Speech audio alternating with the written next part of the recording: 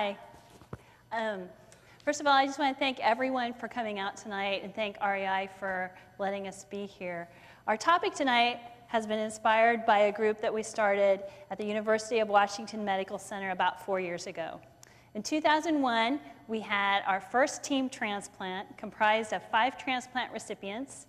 That would be one kidney pancreas transplant, and 3 liver transplants, as well as 30 staff members from the hospital who participated in a 4-month training program and completed the Harris Direct Seattle Half Marathon. Since then, we've expanded to about 25 transplant recipients, and we're hoping that number will increase every year.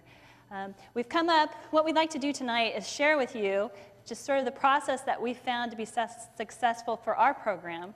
We have 9 steps. Keep in mind that each step could probably be a talk in and of itself. So we're just trying to get you, give you an idea of what it would take or the things that you would need to think about when you're starting a training program. Our overall goal is just to help you see that doing a half marathon is something that would be easily attainable, and hopefully the best case scenario is that you decide to take it on. Step 1, I think the first step in deciding to do anything is to actually make that commitment. Don't be afraid to start where you are. The nice thing about the Harris Direct Seattle Half Marathon is that they do have a separate walk start and a separate run start. So everybody thinks about these big races as like, you know, when they think about doing them, they think, I'm not a runner, I don't do that. But the nice thing is even if you are a walker, you can be included in one of these events. The other thing to realize is I'm sure that some of you out there, I would ask you, do you think you can do a half marathon? You'd say, no way. But the thing is, just because you can't go out and do it today doesn't mean that you can never do it. That's what the training program is all about. That's why we start about 4 months ahead of time, so that we can be prepared to do the 13.1-mile race when the time comes. Another key thing, or what some people will find is helpful, is telling people what you're doing. Once you make that commitment, tell your friends, tell your family. The more people you have asking you how your training's going and what you're doing on Saturday morning, not only gives you more accountability, but it also serves as a source of encouragement. For some people, money talks. And putting down, entering the race, making that financial commitment that you're going to do the race, sometimes that's what will motivate people. And the nice thing about the Harris Direct Seattle Half Marathon is you actually do get a break on the entry fee if you enter early. And finally, find training buddies. Find people to train with. If you know that there's someone who's going to be out there on Saturday morning or in the evenings after work expecting you to be there to train with them, you're more likely to go do it. And to speak more about that, we have Ron Atkins, one of our heart transplant recipients. And just to brag on Ron a little bit, he actually did his first half marathon 5 months after he received his heart transplant. And I know that he has actually had training partners with him since he even started training. So I'm going to let him talk to you a little bit about what that's meant to him and how that's helped him to make the commitment. It's made it a lot easier. It doesn't make it any easier to walk, but if you've got someone there step by step with you, suffering the way you are, it's very, very encouraging. It's something that I wouldn't be doing if I wasn't involved with Team Transplant, because it is a situation where if I know that my teammates they're going to be there, I make sure that I try to be there if at all possible. It's something that builds camaraderie between transplant patients. A lot of these people I didn't know before I joined Team Transplant. I enjoy their friendship. I enjoy talking to them and sharing their experiences. And I enjoy my experience with the team. That's going from being able to walk maybe a block to walking 13.1 miles. To me, that's amazing. And I know if it wasn't for Team Transplant being there for me, I would not be able to do that. All right. Thanks, Ron. Okay, so now you've made the commitment. I think the next step is you need to make sure you get the right equipment. You need to equip yourself properly. The first point is proper shoes. make sure you get the appropriate running or walking shoes. I think it's important to go to a store that actually specializes in running or running shoes or walking shoes. They typically have, you know, the most well-trained employees, people who can watch you run or walk across the store. Some places will let you go out and run around the block. They'll come out and watch you, see how your body works in the shoe. Some places will actually do a video analysis, and they can help you determine what shoe works best for you that way. People always ask, what is the best shoe? And I think there's a lot of good brands of shoes out there. The thing is, you just need to find the one that works best for you. Training gear. I think some people think, well, I'm going to start running. I'm just going to go to my closet, pull in a pair of shorts, sweatshirt, and go out and run. And that's fine if it's, you know, August or September when it's still pretty dry. But if you think about the Harris Direct, or the Seattle Harris Direct Half Marathon, it's actually scheduled in the end of November. That means that not only has the time changed by that point, but also the weather is changing. And I think that all these people will tell you that there's some pretty bleak training days during October and November. You want to make sure that you're wearing the right attire. It can make it a much more pleasant experience. And to demonstrate appropriate attire, I have a couple of our kidney transplants here. Deborah Johnson actually has done 2 of the half marathons with us. Her first one was in 2003, 2002, and she did that only 4 or 5 months after she received her kidney transplant. Morgan Wong here is 23 years out from his kidney transplant, and in 2003 he did the full marathon, and then followed up with the half marathon last year. So anyway, if you take a look at the 2 of them, you can kind of contrast their types of clothing. We have Deborah in her Keds. She's also wearing a fairly bulky sweatshirt here, made out of cotton, right? Cotton sweatpants, cotton socks. The problem with cotton is that when it rains, if there's any kind of moisture, it's going to absorb all that moisture. By the time you finish your workout, you're going to be feeling really heavy, and it's also going to be making more at risk for chafing. Wet cotton's a fairly abrasive surface. Wet cotton socks are going to make you more at risk for blisters. So you want to get some kind of synthetic material, kind of like what Morgan has here. Wool. He actually has wool. So a synthetic fiber or wool socks that will help wick that moisture away from your skin. Okay. You also notice he's wearing this nice jacket here. He's got a moisture wicking material for the vest, or sorry, for the shirt underneath. It's probably like a polypropylene or some kind of capilene or polyester blend. Wool also works nicely for shirts. And again, that will help wick that moisture away from his skin. It also won't retain as much water if it's raining outside. He's also added his own little touch that I didn't think about before the program, and he is actually layering his clothing. Another good thing to think about when you're out training. It'll actually help keep warmth in by creating more layers of air. It also makes it nice because if you get hot, you can take off the jacket. You can wrap it around your waist. You're not stuck wearing that heavy sweatshirt like Deborah is. Another thing to think about is wearing a hat for when it's raining. It's nice to have a hat to kind of deflect the moisture or the rain. And he's also got this nice reflective stripe on his jacket that as it gets darker, it's nice to make sure that you're very visible. And even, you know, I'm assuming all of you live here in the fall, you know that it starts getting dark like around 4 o'clock, and it makes it more difficult to get out and do your training in the daylight hours. Another example of reflective training where we have Steve and Jeannie Reynolds here on a morning walk out at Alki. You can see it's still pretty dark out, but they've got that nice yellow reflective gear on. So they can definitely be seen. I always like it when they're wearing those because I know exactly where they are. So if nothing else, you need to think about your coach. And some other things to think about is getting a digital watch. Something where you can record your time.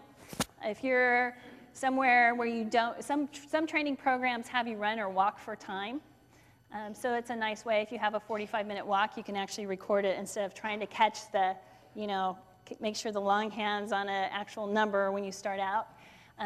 You may also be trying to do like a run-walking program. You may be running like 5 minutes and walking 2 minutes. It's a lot easier to keep track of that on a digital watch than it is on your regular Timex watch.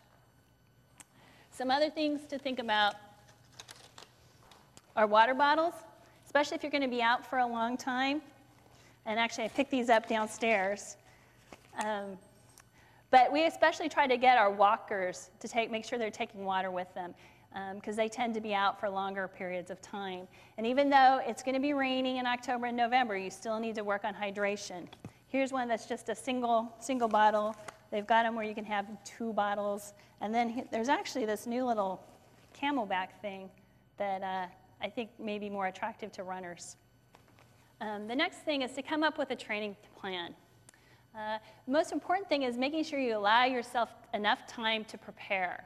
Okay? With Team Transplant, we typically allow 4 months to train for the Harris Direct Seattle Half Marathon, with the goal being that when people come to start the training, they're already up to 3 miles. So they've already got a little bit of a jump. They're not coming directly to me from the couch. You want to include 4 to 5 days of exercise per week. You know, I think it's very easy to look at something like this and see what, you know, the Boston Marathon was today, and think of what they're doing as the type of training you need to do for a big event. That's not the case. If you're not going to be running that fast, you know, they're elite athletes, they're trying to win. If your goal is just to start a training program and finish the race, you need to be able to come up with something that you can easily work within your life. You know, you need to be able to work it in around work, family obligations, a personal life. So you need to at least try to get in 4 to 5 days of exercise a week. I don't think you have to worry about training every single day. Include 1 long run or walk per week. Typically, this is done on the weekend, since that's when people have the most time to do something like that. We meet as a team on Saturday mornings to do that. And you want to increase it by about 2 miles, no more than 2 miles each time. So for example, we would start with about a 3 to 4 mile walk or run on our first practice session, and then maybe bump it up to 5 or 6 miles after a couple of weeks. I think it's good to include cross-training 1 to 2 days a week. The benefits of doing this is that it gives you, it serves as a nice break, keeps you fresh. It's a different activity so you don't get burned out. It also helps train different muscles. It helps work your cardiovascular system. And the problem with people starting out with exercise isn't we're not afraid, you know, we tell you to start slowly. It's not so much that we think you're going to go wear yourself out. It's more that we're concerned that you're adding a lot of new pounding to your joints and muscles and you're more at risk for injury.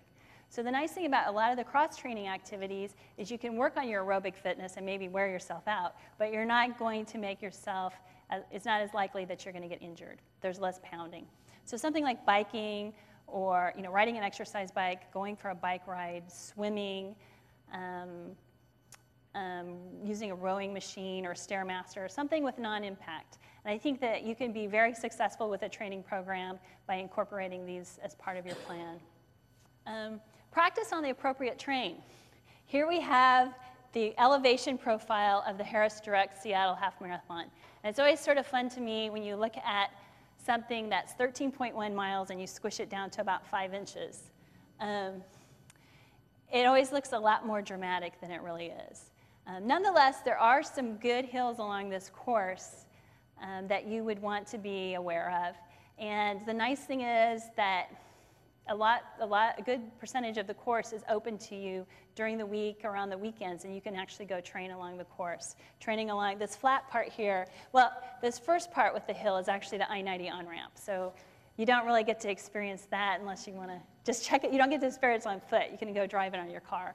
The flat part is along Lake Washington Boulevard, and then the other bump there towards the end. The first one I think is up Madison Avenue, and then the rest is kind of through the Arboretum and through Interlochen. But a lot of that is pretty open, accessible for training. And the closer you get to race day, the more you'll see people out checking out the course. There'll be a lot more runners. We'll be out there.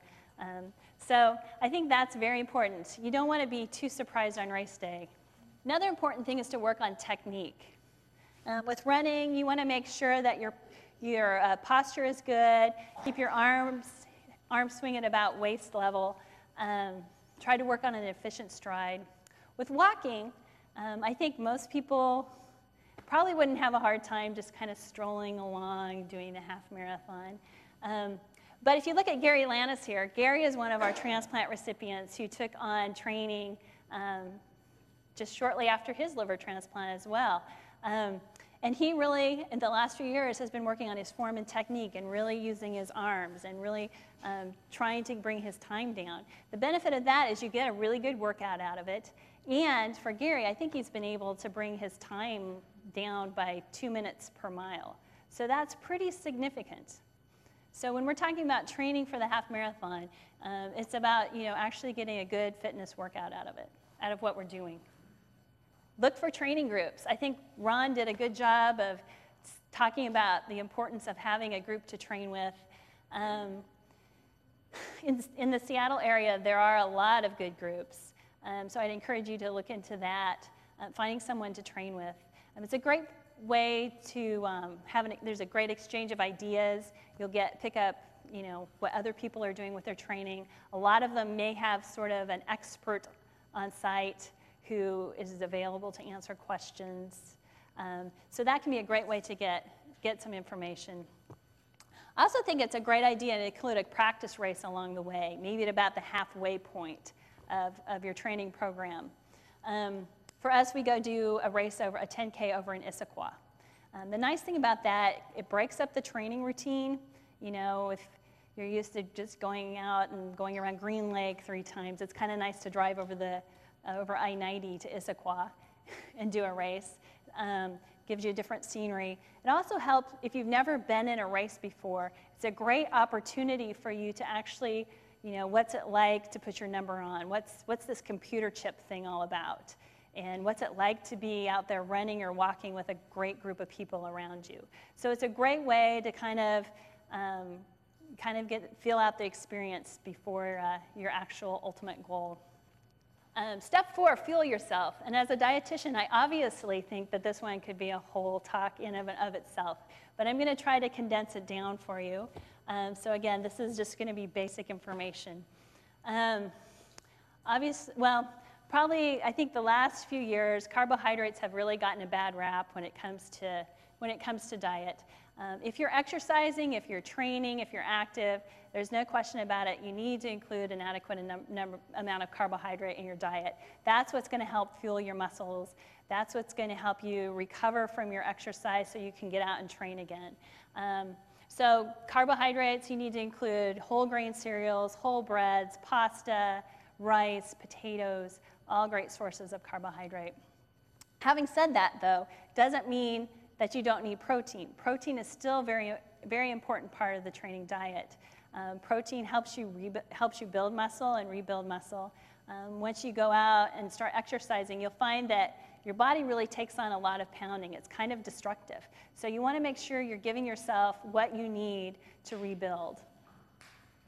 Good sources of lean protein, dairy products, yogurt, lean meats, chicken, poultry without the skin, and fish, beans, lentils, tofu are all great sources of protein, and you want to include those in your diet every day. Fat, I think there actually are some diets out there that recommend a higher fat diet for exercising or for athletes. Again, I think that it just comes down to less than 30% of total calories, which is what the American Heart Association recommends as far as the fat content. And it's pretty easy to figure that out when you're looking at food labels. Vitamins and minerals. If you're not sure you're following a balanced diet or a little concerned that maybe you need a little bit more because you're exercising, I think it's okay to take just a general multivitamin, something that will give you 100% of the RDA of vitamins and minerals. You don't have to take anything fancy. There really is no research to show that taking supplements above and beyond what you need is going to benefit your performance unless you're already deficient. Okay. Hydration. Hydration is very key. That is something you need to work on starting now. You should be even working on that even if you haven't started your training program. You've probably all heard that everyone needs 8 cups of fluid a day to maintain their hydration. And that's a good kind of general standard. If you're exercising, you need even more because you're sweating more. So if you weigh yourself before you go out to exercise, and then you weigh yourself when you come back in, and you see that you've lost weight, and you get all excited, that's actually fluid weight that you've lost. It's not fat. So for every pound that you find you've lost, you need to replace that with 2 cups of water or some kind of fluid. During exercise, it's important to get used to drinking during exercise. General recommendation is 4 to 8 ounces for every 15 to 30 minutes of exercise. And that just kind of helps you maintain your hydration along the way so you don't have so much catch up at the end. It's also a great way to practice for race day. Find out what kind of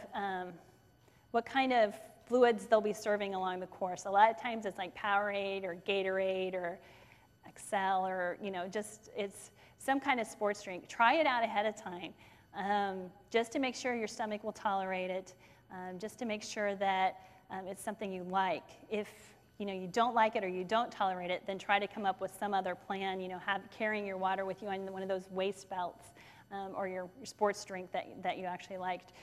You might try diluting Gatorade. Sometimes that's easier to tolerate, the diluted sports drink. There's been recent news articles, I know, about people who drink too much during races. And I think that the best way to avoid that problem is to practice along the way and get used to hydrating as you're training. I think what happens is people overheat. They get into very hot races. They lose a lot of sweat, which includes losing sodium. And then what they do is they just replace it with water. So the big thing is just to make sure you know how your body responds to the heat. Make sure your body knows how it responds in training. Make sure you know what it feels like when you're overhydrated. And drinking the sports drinks instead of water. That's a way to make sure you're taking in some additional sodium. Other things to think about are things like the gels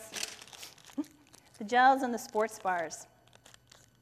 These are things that you can take with you to give you extra energy along the way, to help maintain your energy stores along the way. The sports gels, again, any of these things you want to try ahead of time. Okay? These take a little getting used to.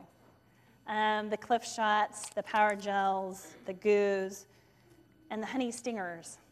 That's a new one. But you want to make sure you have water when you try these. But they definitely can make a difference. The power bars and the sports bars, I think these are more appropriate for people who are walking. I think the more jiggling you're doing, the less tolerant you're going to be of solid foods. And these are much easier to take on a jiggling stomach. And here it's one of our team transplant practices. We actually have a water station set up. So we really tried, and this is 2 of our participants here who are helping out with that. So again, that's a nice way to include your family and incorporate your friends, is tell them you're going on this long run or walk and see if they can come out and support you and be there and meet you with some water or Gatorade at some point along the way. Step 5 is taking care of yourself. Make sure you're maintaining your own good health and make sure you're maintaining your body. One of the things we do with Team Transplant is we have a stretching routine we go through before practices. And speaking with one of our physical therapists, she suggested I tell you to stretch either before or after you exercise. I think there's a tendency sometimes, I think there's 2 tendencies. One is to not stretch at all, and the other is to stretch too much. So the thing you need to do is find a nice balance. The important thing, though, is to make sure you warm up ahead of time. We typically go for a 5 to 10 minute walk or run before we stretch. Other options might be to do some jumping jacks, get on an exercise bike, maybe take a warm shower, anything to get the blood circulating through your muscles and make sure that you're not stretching cold muscles. Secondly, you want to hold a stretch. You don't want to bounce. You want to hold it for 20 to 30 seconds. And make sure you're working on the proper technique. You don't want to be, if your knee joint's meant to move in a straight line, you don't want to be bending it sideways. So make sure you're following appropriate technique. And then another important key is to make sure that you breathe while you're stretching. It's amazing, and I catch myself doing this, is when you're doing something, you're holding a stretch and you realize you're not really breathing, and that's what actually helps you to relax even more. To demonstrate some of the stretches we do at our practices, we have Terry Way and Mark Rosenbaum. Terry was transplanted in 2000, had a liver transplant in the year 2000. Mark was transplanted in 2001. Both have been with us since the very beginning of Team Transplant. Both of them have done 4 Harris Direct Seattle half marathons, and they're both gearing up to do the Capital Cities half marathon down in Olympia in a month. So they're going to show you some of the stretches that we do at our practices. This one, and it's always good to find a training partner or a wall or something where you can make sure that you're not bouncing around everywhere. This one is to stretch your lower calf, stretches the muscle right down here. And then, yeah, it's important to do both legs. And if you bend your knee a little bit, you can actually get the soleus muscle. So if you bend this knee, I don't know if you're bending it, Mark. There you go. So you can get a little extra benefit from that stretch. And again, the training partner comes in handy. Here they're stretching the front part of your leg, the quadricep muscle. And here's where I think it's important to bring your foot back straight and not kind of twist it over to the side. Okay, now we have 2 different types of stretches, right? One, Terry's going to sit down for you, and Mark's going to do the standing up stretch for you. Okay, this stretch is designed to stretch your groin muscle. Yeah, right in there. Terry's doing what's considered the butterfly stretch, and look at his great posture. He's sitting up straight. Mark's a little slouchy. Okay, that's good. Okay, now to stretch the hamstrings. Terry's doing the simple hurdler stretch. And again, the thing is, I don't know how many of you grew up, bending your knee out to the outside, but now you need to bring your foot into your leg, like Terry's doing. It's good to keep a little bit of a bend in your knee when you're doing the stretch. You don't want to lock your knees. And Mark is doing the stand-up version, both to stretch your hamstrings. All right, guys. Thank you. Thank you. Okay, strengthening. Strengthening, getting a strength program is also very important to an overall training program. Not only does it make you stronger, so hopefully you become a better athlete, it also helps to prevent injuries. If you're it's sort of a protective measure. Probably the best advice would be to join a local gym, someplace where they actually have classes where they can teach you to use the equipment appropriately. Again, that's something where you can get yourself in trouble if you're using the equipment the wrong way, or if you're, that could obviously lead to more injuries. YMCAs are a great place to take classes. Community centers will often have gyms and offer classes on how to use the equipment. Another option is to use something like a TheraBand. These bands, you can get these at a lot of sporting goods stores. And the nice things about these is you can do them at home. They're fairly inexpensive. You can do little stretching exercises.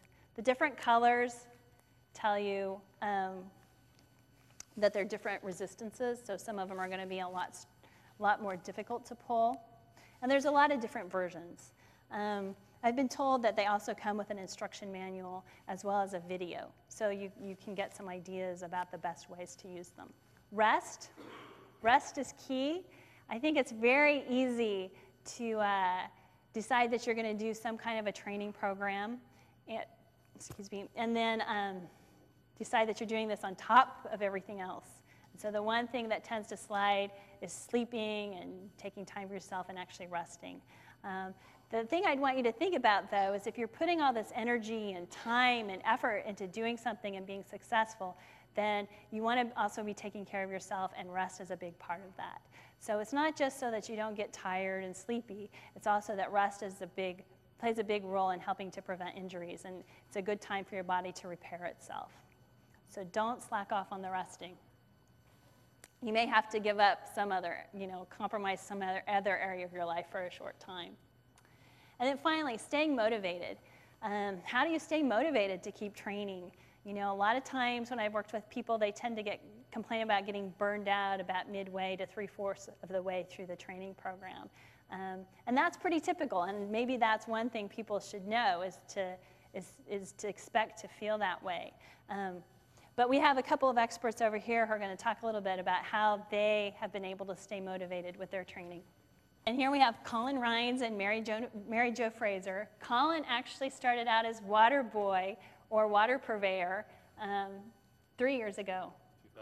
2002, and he's worked his way all the way up to half marathon finisher this last year. And Mary Jo Fraser actually was just transplanted in October of 2003. And she just finished running her first half marathon this past November with the Harris Direct Seattle Half Marathon. And actually even just did the Whidbey Island Half Marathon about a week and a half ago. So I'm going to let them tell you a little bit about what has kept them motivated to continue their training. Thank you. I'm Colin Rines. I'm a liver transplant patient. In 2002, that's when I had in fact 3 years ago this month. And after my transplant, I realized that it was finally time for me to start doing something that I had never done before.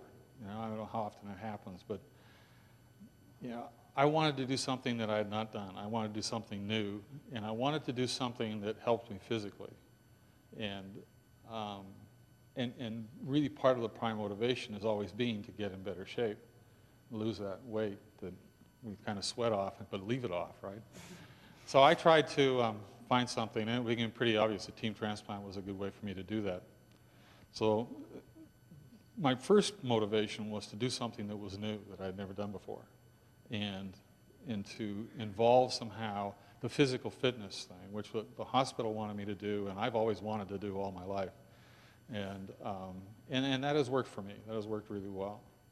The other thing that really kept me motivated to come out, because we're talking about starting and maintaining that training program, the thing that really helped me a lot was being with the team, being with these people.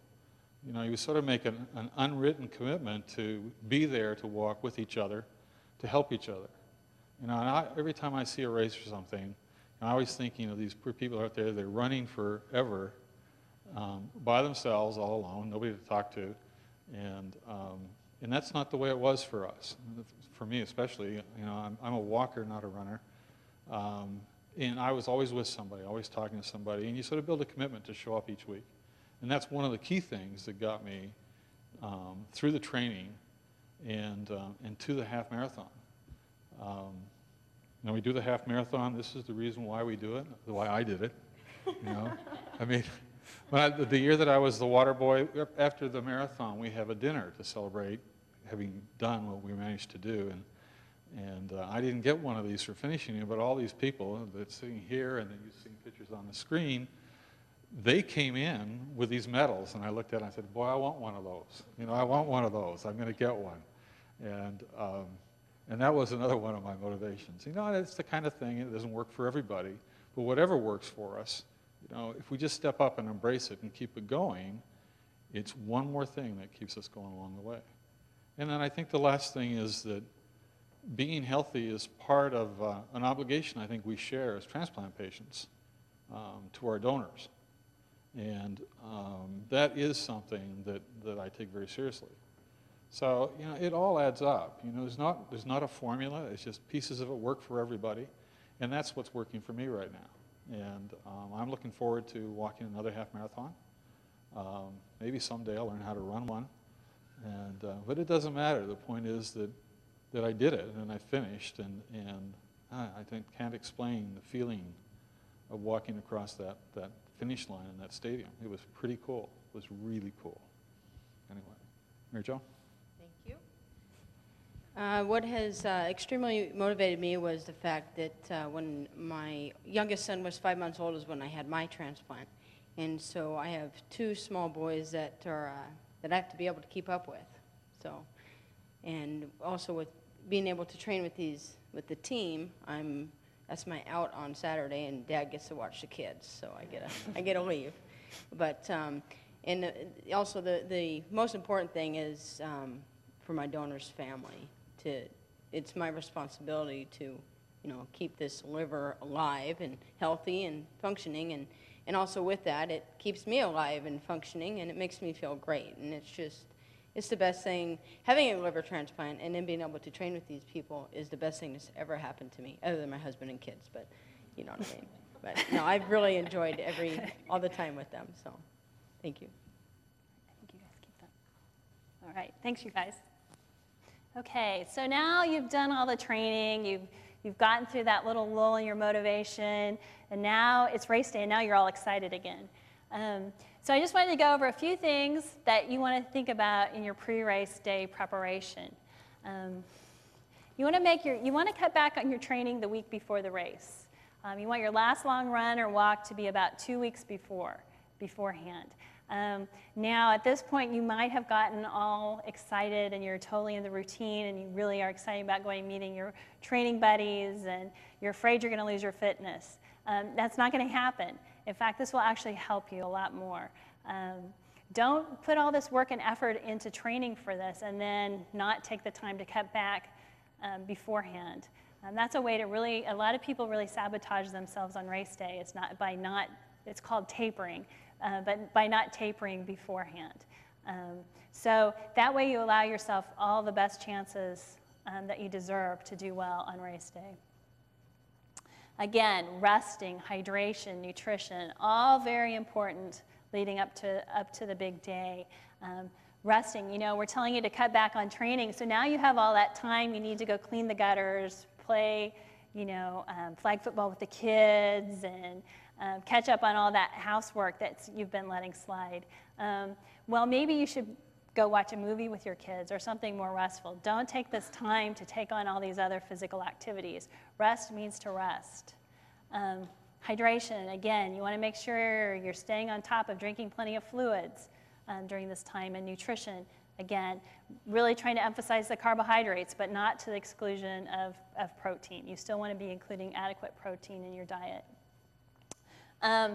Some things people don't think about that may come as a surprise. You have to go pick up your race number. The Harris Direct Seattle Half Marathon actually has a big expo 2 days before the event where you go pick up your race number, you get your computer chip, you get this goodie bag. And in that goodie bag, you may find, and at the expo as well, you may find samples of things like Gatorade and Power Bars and little munchy things that are supposed to be good for you on race day. But I would really caution you not to try them out on race day. One thing we really try to tell people is no new on race day.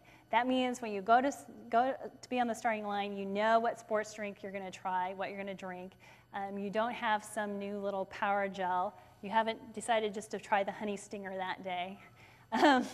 You know your shoes. You don't go buy a new pair of shoes the day before and decide to wear them for the race. You wear a pair of shoes that you know feel comfortable and that are well broken in. The same with your clothes. I mean, you may wear a new singlet or shirt that rubs a certain way. It may rub a certain way and you'll end up, with big chafing problems on race day. So it's good when you get to the race line, to the starting line, that you're there with everything's familiar. Okay, race day. So now the big day. I always tell people to make sure they arrive early, and they probably all frown at me when I tell them how early we're going to be meeting. But it's a good, it gets really crowded around the race start, especially if it's a big race. So you want to allow yourself plenty of time to find parking and use the bathroom. So you may find if you're kind of anxious, you may find that you're having to make more porta potty runs, and if there's a long line, that can get frustrating. So you want to allow yourself plenty of time. Locate the starting position, and again, that's something to keep in mind. The people starting at the front of the race, if you're not planning to like go out and run a really fast time, if you're not planning to run 5-minute miles, make sure you situate yourself back in the back of the start, or further back in the start line. If you are planning to run 5-minute miles, then don't situate yourself in the back. You'll only find yourself really frustrated when the gun goes off. And again, hydration and nutrition is key. Make sure, drink, 16 ounces of water, about 2 to 3 hours before the race. Drink another, 8 to 16 or 8 ounces about within the last hour before the race. And nutrition, again, you've had this time of training, this 4 months of training. It's the best time to try to see what actually works for you as a pre-workout meal on Saturday mornings if that's when you're doing your long run. Take those training times as a chance to try things out. Experiment with your diet a little bit. See what works for you. Okay, some other little tips for race day. Write your name on your front of your shirt. It's amazing when you're running by, some of the places where there'll be crowds out cheering for people along the race. They'll see your name and they'll cheer for you, and it's amazing what a little spark that can give you to just hear someone's cheering and hear your name. Bring warm, dry clothes for after the race. Again, you want these to be, these may even be different clothes than what you warmed up in. If it looks like it's rainy out, you're going to want something dry. At the Harris Direct Seattle Half Marathon, they actually do have a clothing check. They have a nice little area where you can go in and have soup and yogurt and muffins and stuff. And it's kind of nice to have, warm, dry clothing when you're hanging out and, sharing stories with everybody else who did the race. And also make plans to meet with family and friends after the race. It's a big area, and there will be a lot of people there. So make sure you have very detailed plans. It's very frustrating to finish the race, and you're tired, and these people are your ride home, and you can't find them, or they have your car keys. Here are a couple of our participants who arranged to meet, and look how happy they are.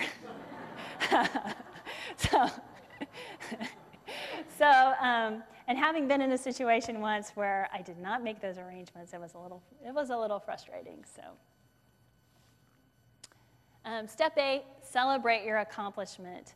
I think it's really important to make some kind of plans afterwards, whether it's you're just going to go home and sleep, or you're just going to order takeout food and rent a movie, or maybe get together with friends or family, go out for dinner or something. Do something to celebrate. This is actually one of our transplant recipients, Jennifer Herlihy, who's done, she's done the Harris Direct Seattle Half Marathon twice. She's actually at a party celebrating the 2nd year anniversary of her liver transplant with her aunt, and I don't know if you can tell, but that cake is actually in the shape of a liver. So I can testify it was chocolate, so it wasn't a liver cake. So, okay, and step 9, recovery. Hopefully, you'll finish this half marathon and you won't be like, okay, check off that box, time to move on. Hopefully it'll inspire you to go out and train for the next one. I think it's really important, even though you may be so excited and so enthusiastic after you've done this first one that you want to go out the next day and keep training. But I think it's really important to allow yourself a little break. As a general rule of thumb, allow yourself 1 day for every mile of the race for full recovery. So after the half marathon, it'd be roughly 2 weeks, not 13.1 days, as some people have tried to tell me. And that doesn't mean don't do anything. You might take a couple days and just take them completely off, but I think it's better, but after that, kind of work back into some activities. Maybe this is a good time to try cross-training, do some cycling. Exercise biking might be better in December here. Go to the pool, try yoga, do the Stairmaster. Do something just to kind of get your muscles back into moving, but that won't have as much stress. Work at a lower intensity. Don't worry so much about your mileage or how far you're going or how hard you're going. Just have a little bit more relaxed mindset. And again, stay on top of nutrition and hydration. After a full marathon, it can actually take up to 48 hours for you to get fully hydrated after the event. And the nutrition is only, making sure you're getting in the carbohydrates, make sure you're getting in adequate protein. That's only going to help you to get your energy stores built back up and help you to repair any damage that you've done. So those are our 9 steps. Hopefully you've been able to pick up some kind of new information, or hopefully these guys have inspired you that doing a half marathon is something that sounds enjoyable and sounds like fun. But at this point, I'd like to open it up to questions you can ask me, or you can ask any of the participants in the panel.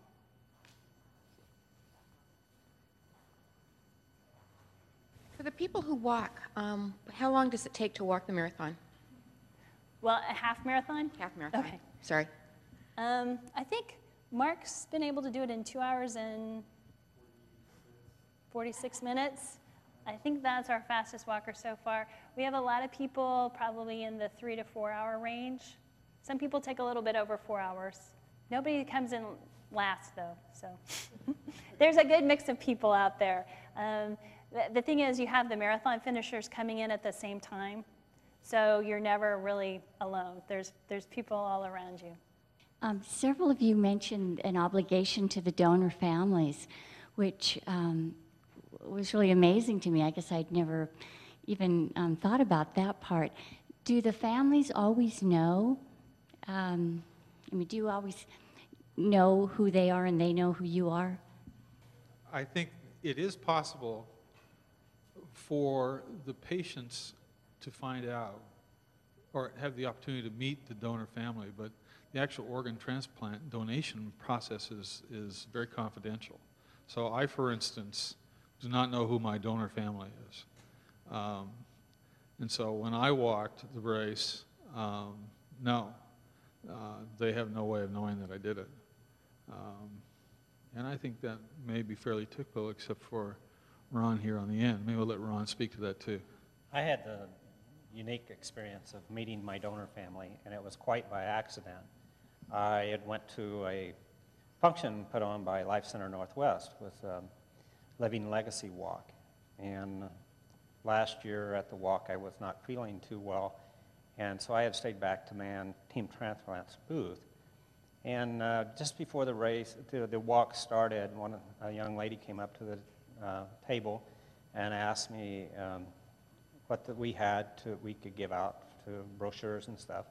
And I talked to her, and I said, oh, are you an organ donor? And she says, well, one of my family members was an organ donor. And I said, oh, which organ? And she said, all organs.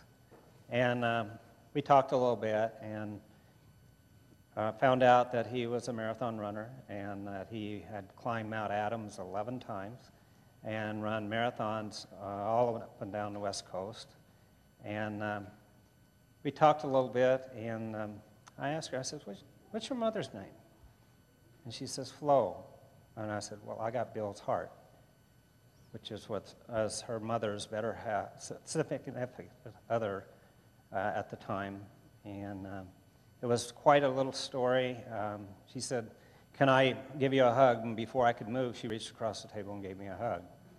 And so I walked around, and we started all over. And the tears were rolling and everything. And then her mother walked up about that time and said, this is the person that got Bill's heart. And so the tears started over again, and so on. And then my wife walked up and started over again. But we met, I met her daughter. I met her daughter's husband and grandkids and her. We had the fortune to meet 2 other times, and just got an email from her last week asking what my next project was. And I told her we were doing the half marathon in Olympia, and she said, I'll see you there in Olympia. So actually, she had tracked me down and knew who I was. She hadn't shared it with her mother, but she had been tracking my doing the Seattle Marathon, half marathon, in the past. So she knew who I was. I happen to have a friend that runs half marathons, and she had mentioned to me that she had read if you do a combination of running and walking, say a 5 to 2 or whatever combination, supposedly people that do that kind of ratio actually fare better than those that just run a total race. Have you found that to be true? That definitely could be true, and I think that that's a good way to transition from walking, or if you're starting a running program, I think incorporating run walking is a great way to do it. I usually tell people to start out running a minute, walking a minute for like 30 minutes or 20 to 30 minutes. And then as the distances get longer, you can kind of play with the time that you spend running versus walking and see what works best for you. I think, you know, it's kind of nice in several ways. One is that, you know, it helps you to build up your endurance. And then also, I think it's a nice little mental game you can play with yourself. It kind of gives you kind of a pattern to think about as you're going along. So I think that's definitely a great way to get started. I think a lot of people kind of think running and walking is like, okay, I'm going to run for as far as I can, and then I'll have to walk in. I think this is a much better way to do it. I think you definitely finish feeling a lot stronger. You don't feel so defeated, and you get a lot more out of it. So, yeah, that's a great way to do it. Thank you very much for coming.